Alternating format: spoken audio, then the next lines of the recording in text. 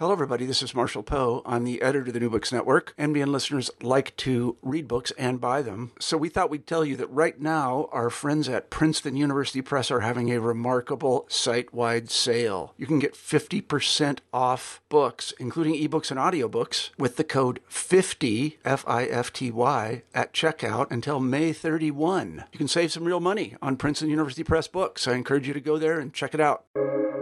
Welcome to the New Books Network.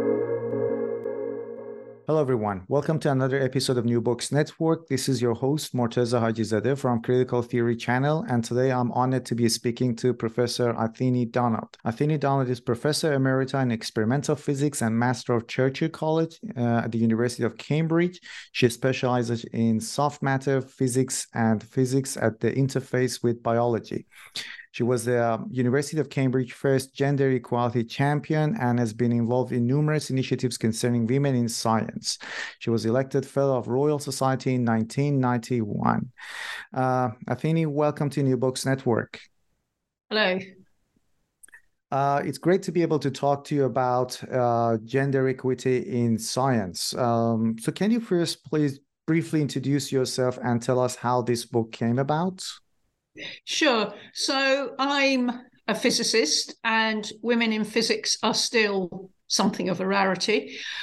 When I was an undergraduate, we were about 10% in my undergraduate class in Cambridge. Numbers in Cambridge have increased maybe to 20, 25%, but nothing like 50-50 in physics. And some subjects like computing and engineering are probably even less balanced. So over the years, this has concerned me. I suppose personally, I found that, as many women do, indeed in many sectors, that there is subtle bias going on. One's view is not treated quite so seriously. If you talk at a committee meeting, you don't necessarily get heard in any real sense. And over time, I realized that whatever my own failings may have been, some of these really were systemic problems. And at that point, I began to get quite angry, I suppose, to feel that it's a known problem, but nothing much changes. And I became quite vocal within my own university, which was why I became the gender equality champion. And that gave me a platform to try and change practice a bit within the university. But I mean, it's a complex problem. And the book, I suppose, is a distillation of what I've been thinking about for a long time.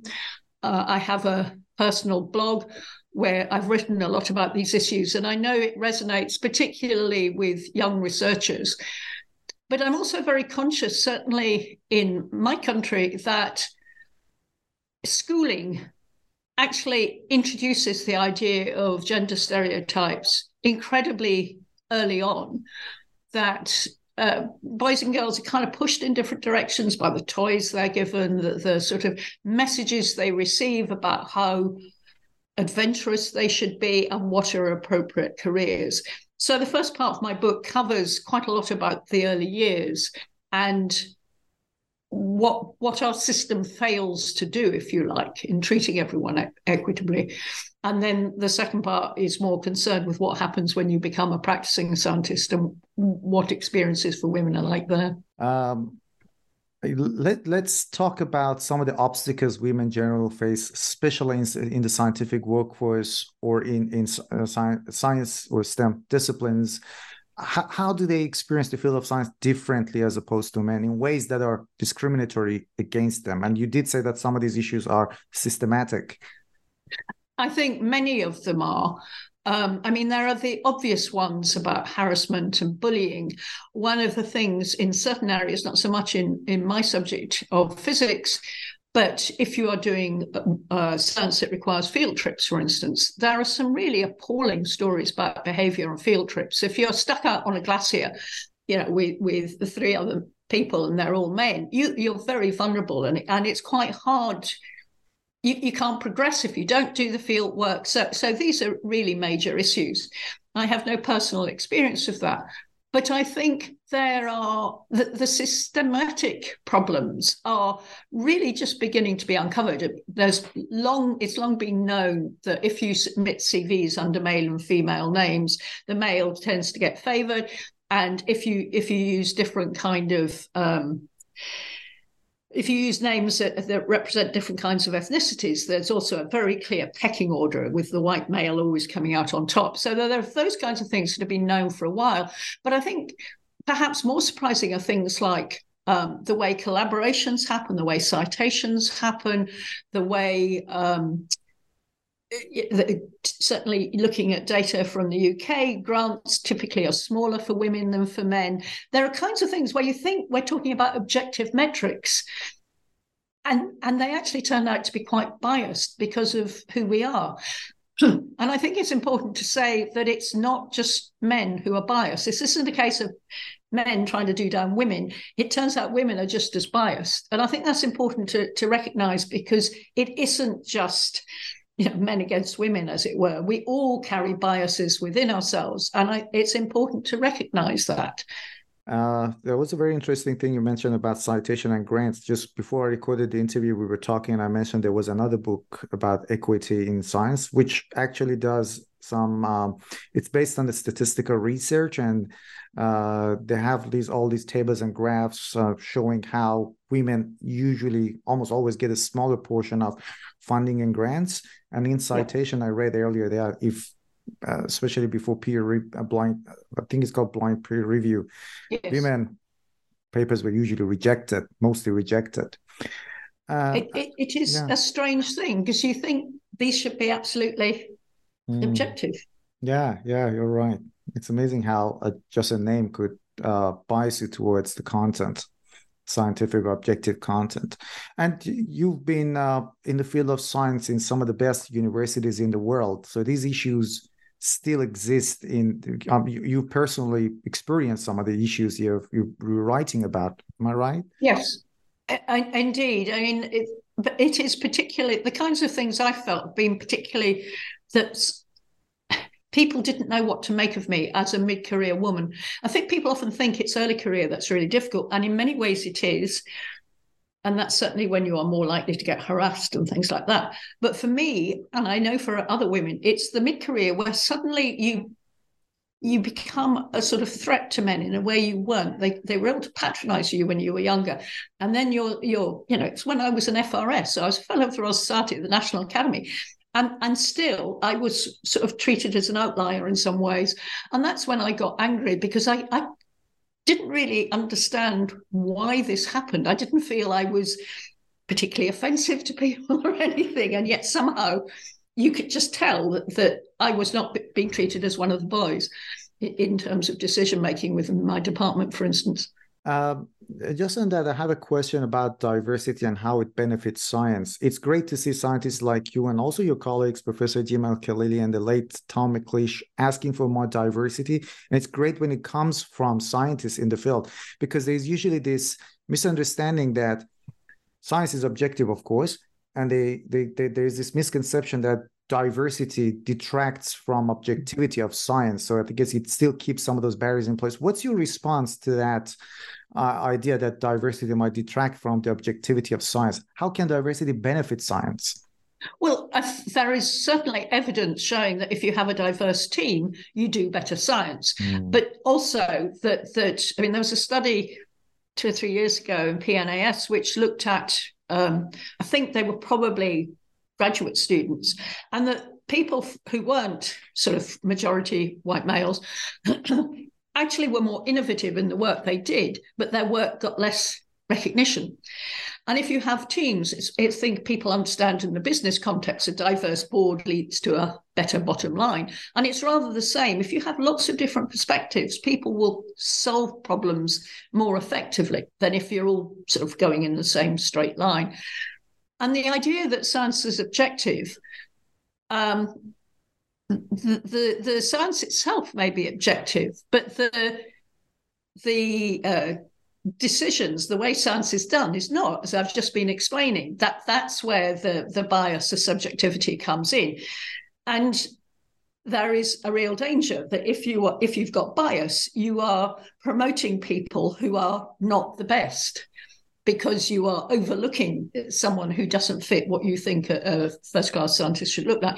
So I think this idea of objectivity, it needs to be questioned quite hard.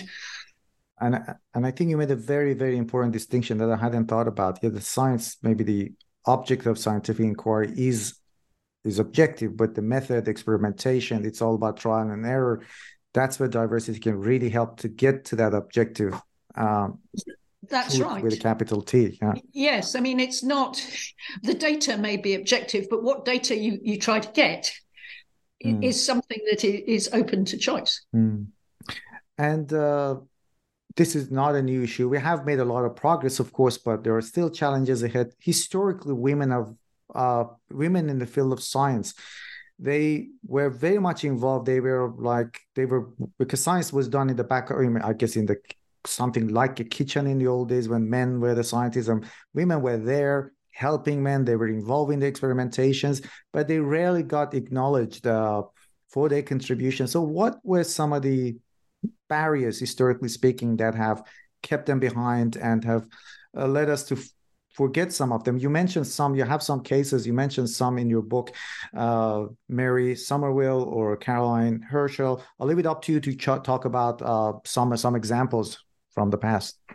Sure. Well, I think we have to recognize, and I'm going to talk from a very English point of view because that's what I know.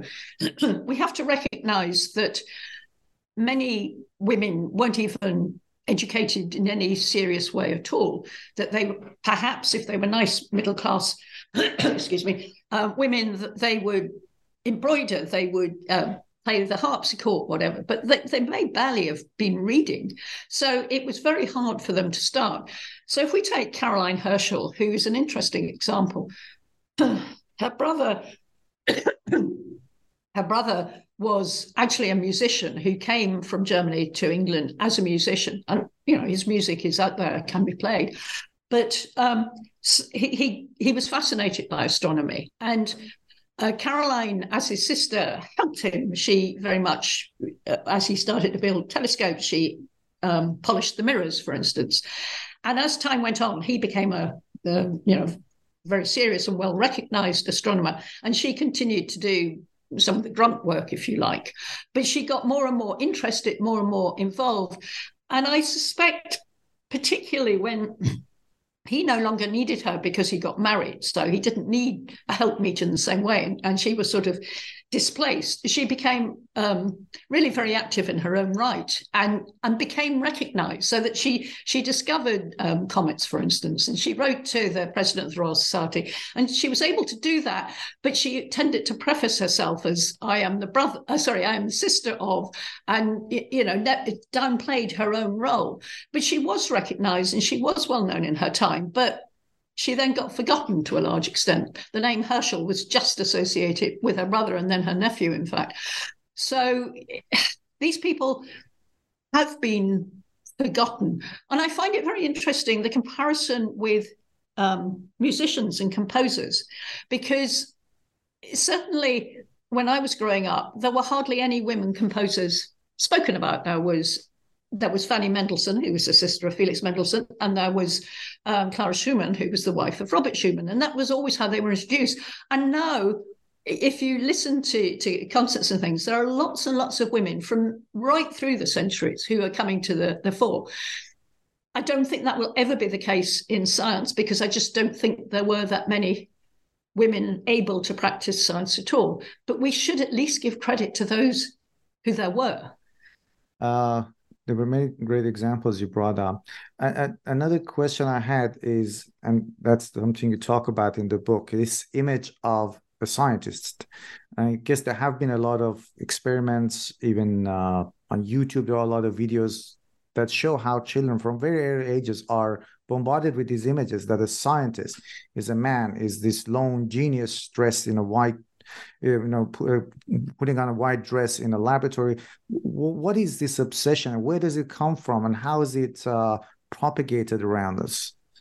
I think many people hardly know any scientists by name at all, but the images one has are either sort of cartoon characters from the film world, where the white lab coat, the holding the test tube, the explosions, all that comes from, or Einstein with his sticking up hair. And, they are portrayed like that. So that is what a child will internalize. If you take something like high energy physics, the work at CERN is done by teams of hundreds, if not thousands, to discover the Higgs boson. But it's so much easier not to imagine these massive teams, but to think about Peter Higgs. And, he predicted the Higgs boson. So, there's always this tendency to simplify things to a single person. And it really isn't how science is done now in almost all areas. Maths is perhaps unusual in that respect, but in most certainly in most experimental sciences, you're talking about teams, even if it's only a team of 3 or 5 rather than 5,000. And I think if young children realize that, and particularly girls who, again, because of stereotyping, because of the way we're brought up, are collaborative by nature and all the rest of it, and they probably like team working because that's what they think it should be about.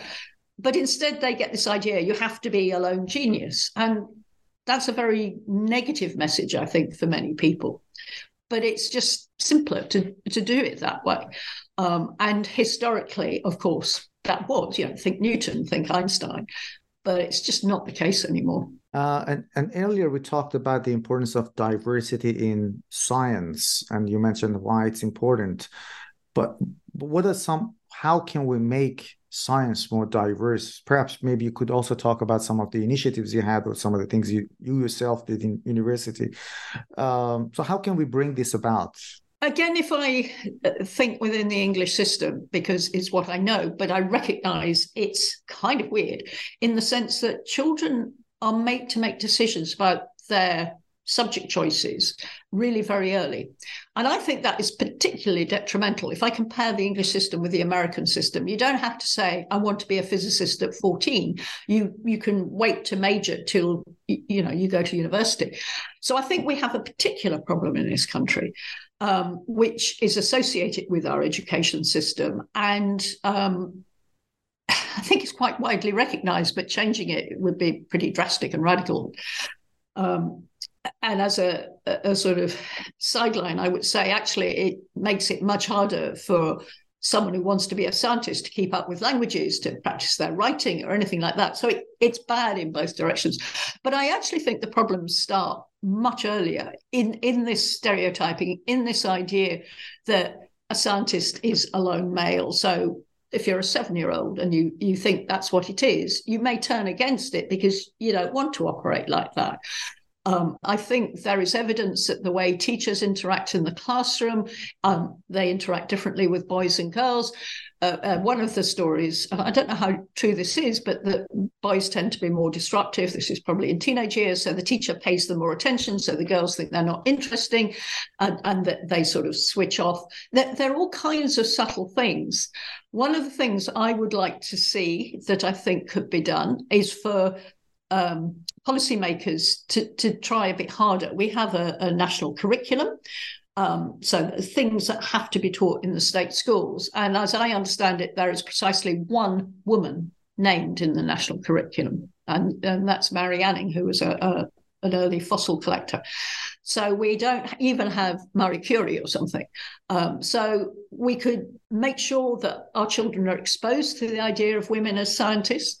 And we could check, if schools are inspected, we could check what is happening in the choices that boys and girls are making, for instance, to see if the school ethos is actually reinforcing societal stereotypes or trying to counter them.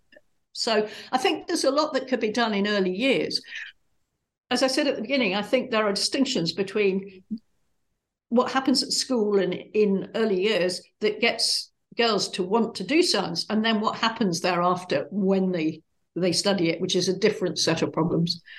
Yeah. Now, you actually answered my next question as well, which was about policy interventions to whether they're helpful or not. Because this morning I was creating another podcast. We were talking about the importance of science, and I was talking to a philosopher of science. And then I ask about this recent push from policymakers to make more people study science at the cost of defunding humanities, if that's a helpful, let's say, push or not.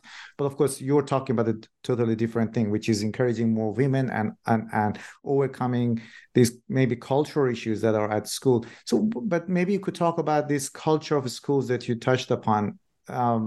You mentioned some of them. What are some of the ways we can bring about and change in overcoming gender bias at an early age, maybe in schools? I think it's just making sure that you talk in an inclusive way. I mean, one of the things that I was really shocked by when my children were growing up is I went to a parents' evening when my son was about 11 or 12, and the English teacher said, well, boys can't write. And that is just as shocking, and it's ridiculous. But if you have that attitude, girls can't do maths. I mean, a friend of mine was told by her school that your daughter at age 10 does maths like a boy. I don't know what that means. So you have to help teachers understand that their own internal biases are playing out in the way they interact with children in the classroom, and try and combat that. And I don't think issues of gender necessarily get sort of raised when teachers are trained or when teachers are, observed, as it were.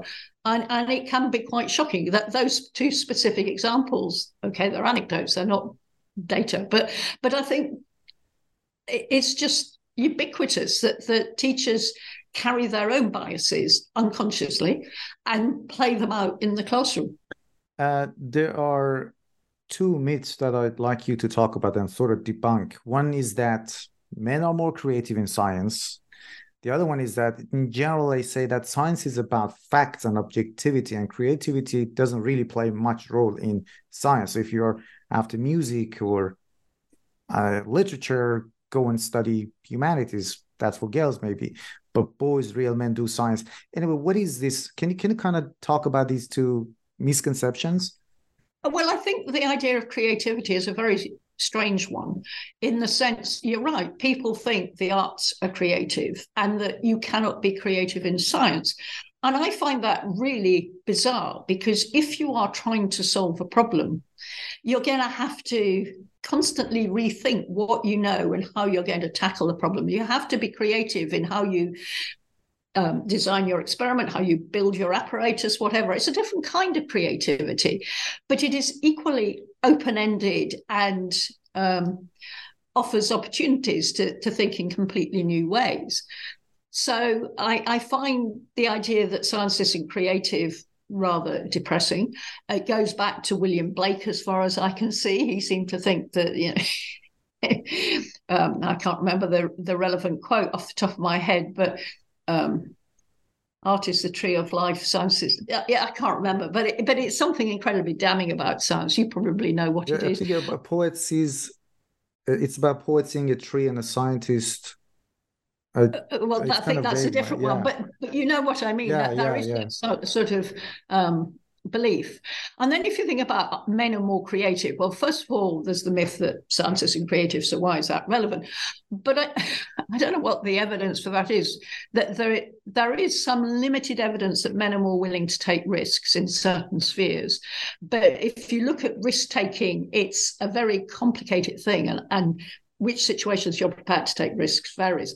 Men more creative? Well, if they are more creative, it's because they've been encouraged to take risks. And again, I think this goes back to early years, where the kind of books I was brought up on when I was learning to read, it was always the boy who climbed the tree and the girl who sat at the bottom. And, if the girl had tried to climb the tree, that would have been quite shocking, sort of thing. And I think girls are encouraged not to take risks. And I think that is part of the problem, that they feel they have to follow in sort of well-established directions. And that's never going to be particularly fruitful in science. You need to think outside the box. There was another issue that I wasn't aware of, and I came across that when reading your book, and that is that women tend to leave the science profession earlier than men. What are some of the underlying reasons, and how could it be addressed? I think there are many, many reasons. the the answer that is usually given is, well, they want to have families. And I find that a very unsatisfactory answer. I mean, obviously, women do want to have families, but so do men, and they're not pregnant for that long. So I don't feel that's very convincing. However, I think it is true that if you are in a minority in a research group, say, and you don't feel you fit in, you're being excluded from going down to have a drink, whatever it may be, you may use the fact that you want a family as an excuse to justify dropping out. So I think more women say that's why they leave than is really the case. I think a lot of women leave because they just don't like the atmosphere they're finding and they feel, why should they continue? Now, that's all about research careers. And often the women, I mean, by no means invariably, but they go off to do something that's sort of related to science. Maybe they go into teaching, maybe they go into science communication. And we need scientists in these roles. Personally, I'd like to see more go into Parliament and being policymakers, because I think that would make for better policy. So I think women choose to leave because they just don't like the atmosphere they find it in. Athene, who is the current head of UKRI, the main grant funder in this country, once said in a debate she and I were participating in that men are frightened to get out and women are frightened to stay in. And I think that's interesting. She was implying that women have more choices because maybe they are more articulate, better at dealing with people. All these are stereotypes and one has to be very careful. But men may feel, I know this, I'm going to stick with it. Whereas women feel, well, I don't feel very comfortable in this. I could go and write about science or, do something different because I've got other skills. So I think there are many, many reasons. And to say it's just because they want a family is kind of facile. And I'm not sure where I saw this, but I think it was a couple of years ago during COVID shutdown. I read somewhere that this is impacting women more, with both men and women working at home, and especially in the field in academic fields where men do not want to be disrupted because they want to do their publications. It's the same with women, but it seemed like women are doing more of the chores, and the rate of publication, if I remember vaguely, kind of dropped for women in some areas. So do you think that COVID maybe exposed these kind of issues that you're talking about a bit more? I think it did. The evidence is kind of patchy. Yeah. And it seemed to be discipline specific in ways that, didn't make a great deal of sense to me. And I think it was also, so I've heard it said both that talking about children became much more acceptable because the men had to face the same problems too. So I've heard that argument that suddenly issues about childcare became everyone's issues, but also that women ended up doing more of the work. So it probably depends very much on the nature of your family and your circumstances and the age of your children and all kinds of things. But for everyone, I think it was incredibly disruptive. If you had children at home, I knew parents who were finding it absolutely just such hard work trying to cope with a job as well as homeschooling and all the rest of it. So I think it's going to take a long time to play out to see what's really happened. And one of the things that troubles me is already people are kind of discounting the pandemic, if you like, which I think is really dangerous, because for some people there will have been a year or two when their lives were totally upended, be it children, be it elder care, whatever, and or long COVID. And if we look 5 years down the line and people are applying for promotion, are you still going to be allowed to say, well, I lost a year and a half because I had long COVID? At the moment, I am fairly certain, I'm not involved in the processes, but I'm fairly certain the university here has a box in which you can explain how COVID impacted on you, which I think is utterly reasonable. But for how long? Because that gap, that pressure, that stress will persist almost indefinitely. Yeah. I'm just going to ask you a kind of an hypothetical question. How do you envisage equity in science? And how do you see it in the future, say in the next 5 to 10 years? Well, those are two different questions. In 5 to 10 years, I hope we will continue to see progress and discussion. I think it is very clear that young men now are far more aware of all these issues than was true even 10 years ago, 20 years ago. Talking to sort of 25, 30-year-old young men, that it's clear they are very much more sensitized to these issues. So I'm sure there will continue to be progress, but it's slow. And all the extrapolations say it will be 100 years before we reach equity kind of thing. And I'm sometimes challenged, well, do you think we need 50% men and women in every subject? And no, I have no idea what the natural balance would be. Maybe men are more likely to like physics than women. I have no idea, because given what we do to young children, we have no idea what is natural. And I get really frustrated with people who say to me, well, there are only 20% of girls doing physics at university. That must prove girls don't like physics. And I feel, no, it proves that before they got to that stage, some of them will have been turned off. But whether it should be 50-50, I don't know. So what does equity look like to me? It is that any child can do whatever they want and not be told, oh, you know, as a boy, do you really want to do languages or psychology, which is a subject which is very female dominated at university? Or if you're a girl, do you really want to do engineering? That's not very usual.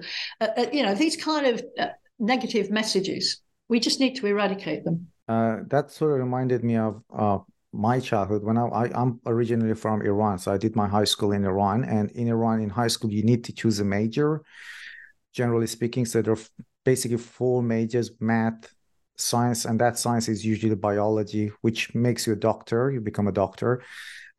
Humanities, and then vocational education. So these are the 4 broad areas that you can choose in high school, and that sort of determines your future. Because I was very good in my secondary school. My parents started calling me a doctor from an early age, hoping I would become a doctor. In high school, I did science, which was physics, math, but more of biology. And I wasn't really enjoying it, but I was good at memorization. Anyway, I couldn't get into university in those majors, and I ended up doing literature, English literature. But anyway, I became a doctor, but not a medical practitioner, which they hoped for.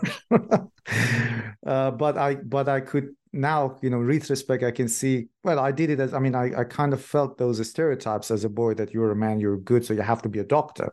And I can see how it could also play against girls as well. Yes. Especially more traditional societies. We are very sensitive to the adults around us, inevitably. And we want to please our families and all the rest of it. There are all kinds of things that happen.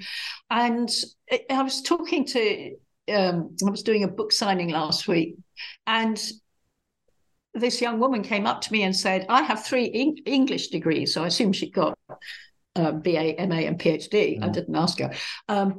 And I'm totally miserable. I'm going to go back to university and train to be a doctor, but I'd always been deterred. You know, the teachers had stopped me doing science. So, you know, it's alive and well, this kind of steering, if you like. And if you end up being miserable, that's not a solution to anything. Yeah, in high school, I wasn't enjoying it. I just went into science because I couldn't say no to my parents. Yeah. It's not that they were super kind to me. I just felt that I owe it to them to become a doctor. Yes, exactly. Yeah. Of course. And you know, when in university in Iran, you have to do an entrance exam to get into university. And I think I passed to become a veterinarian, but that was the last thing I would imagine for myself. So I skipped it. And the next year I just did humanities, and I passed the entrance exam, and I did English, which I'm very happy about. Yeah, you found what you wanted to do, not what your parents wanted you to do. And you know, parents aren't meaning to be mean. They just have a vision for what would be good. That's right. Yeah. Professor Donald, thank you very, very much for speaking with us on New Books Network. I thoroughly enjoyed this conversation, and I'm sure our listeners have enjoyed it as well. Thank you very much for having me, and I hope they'll read my book.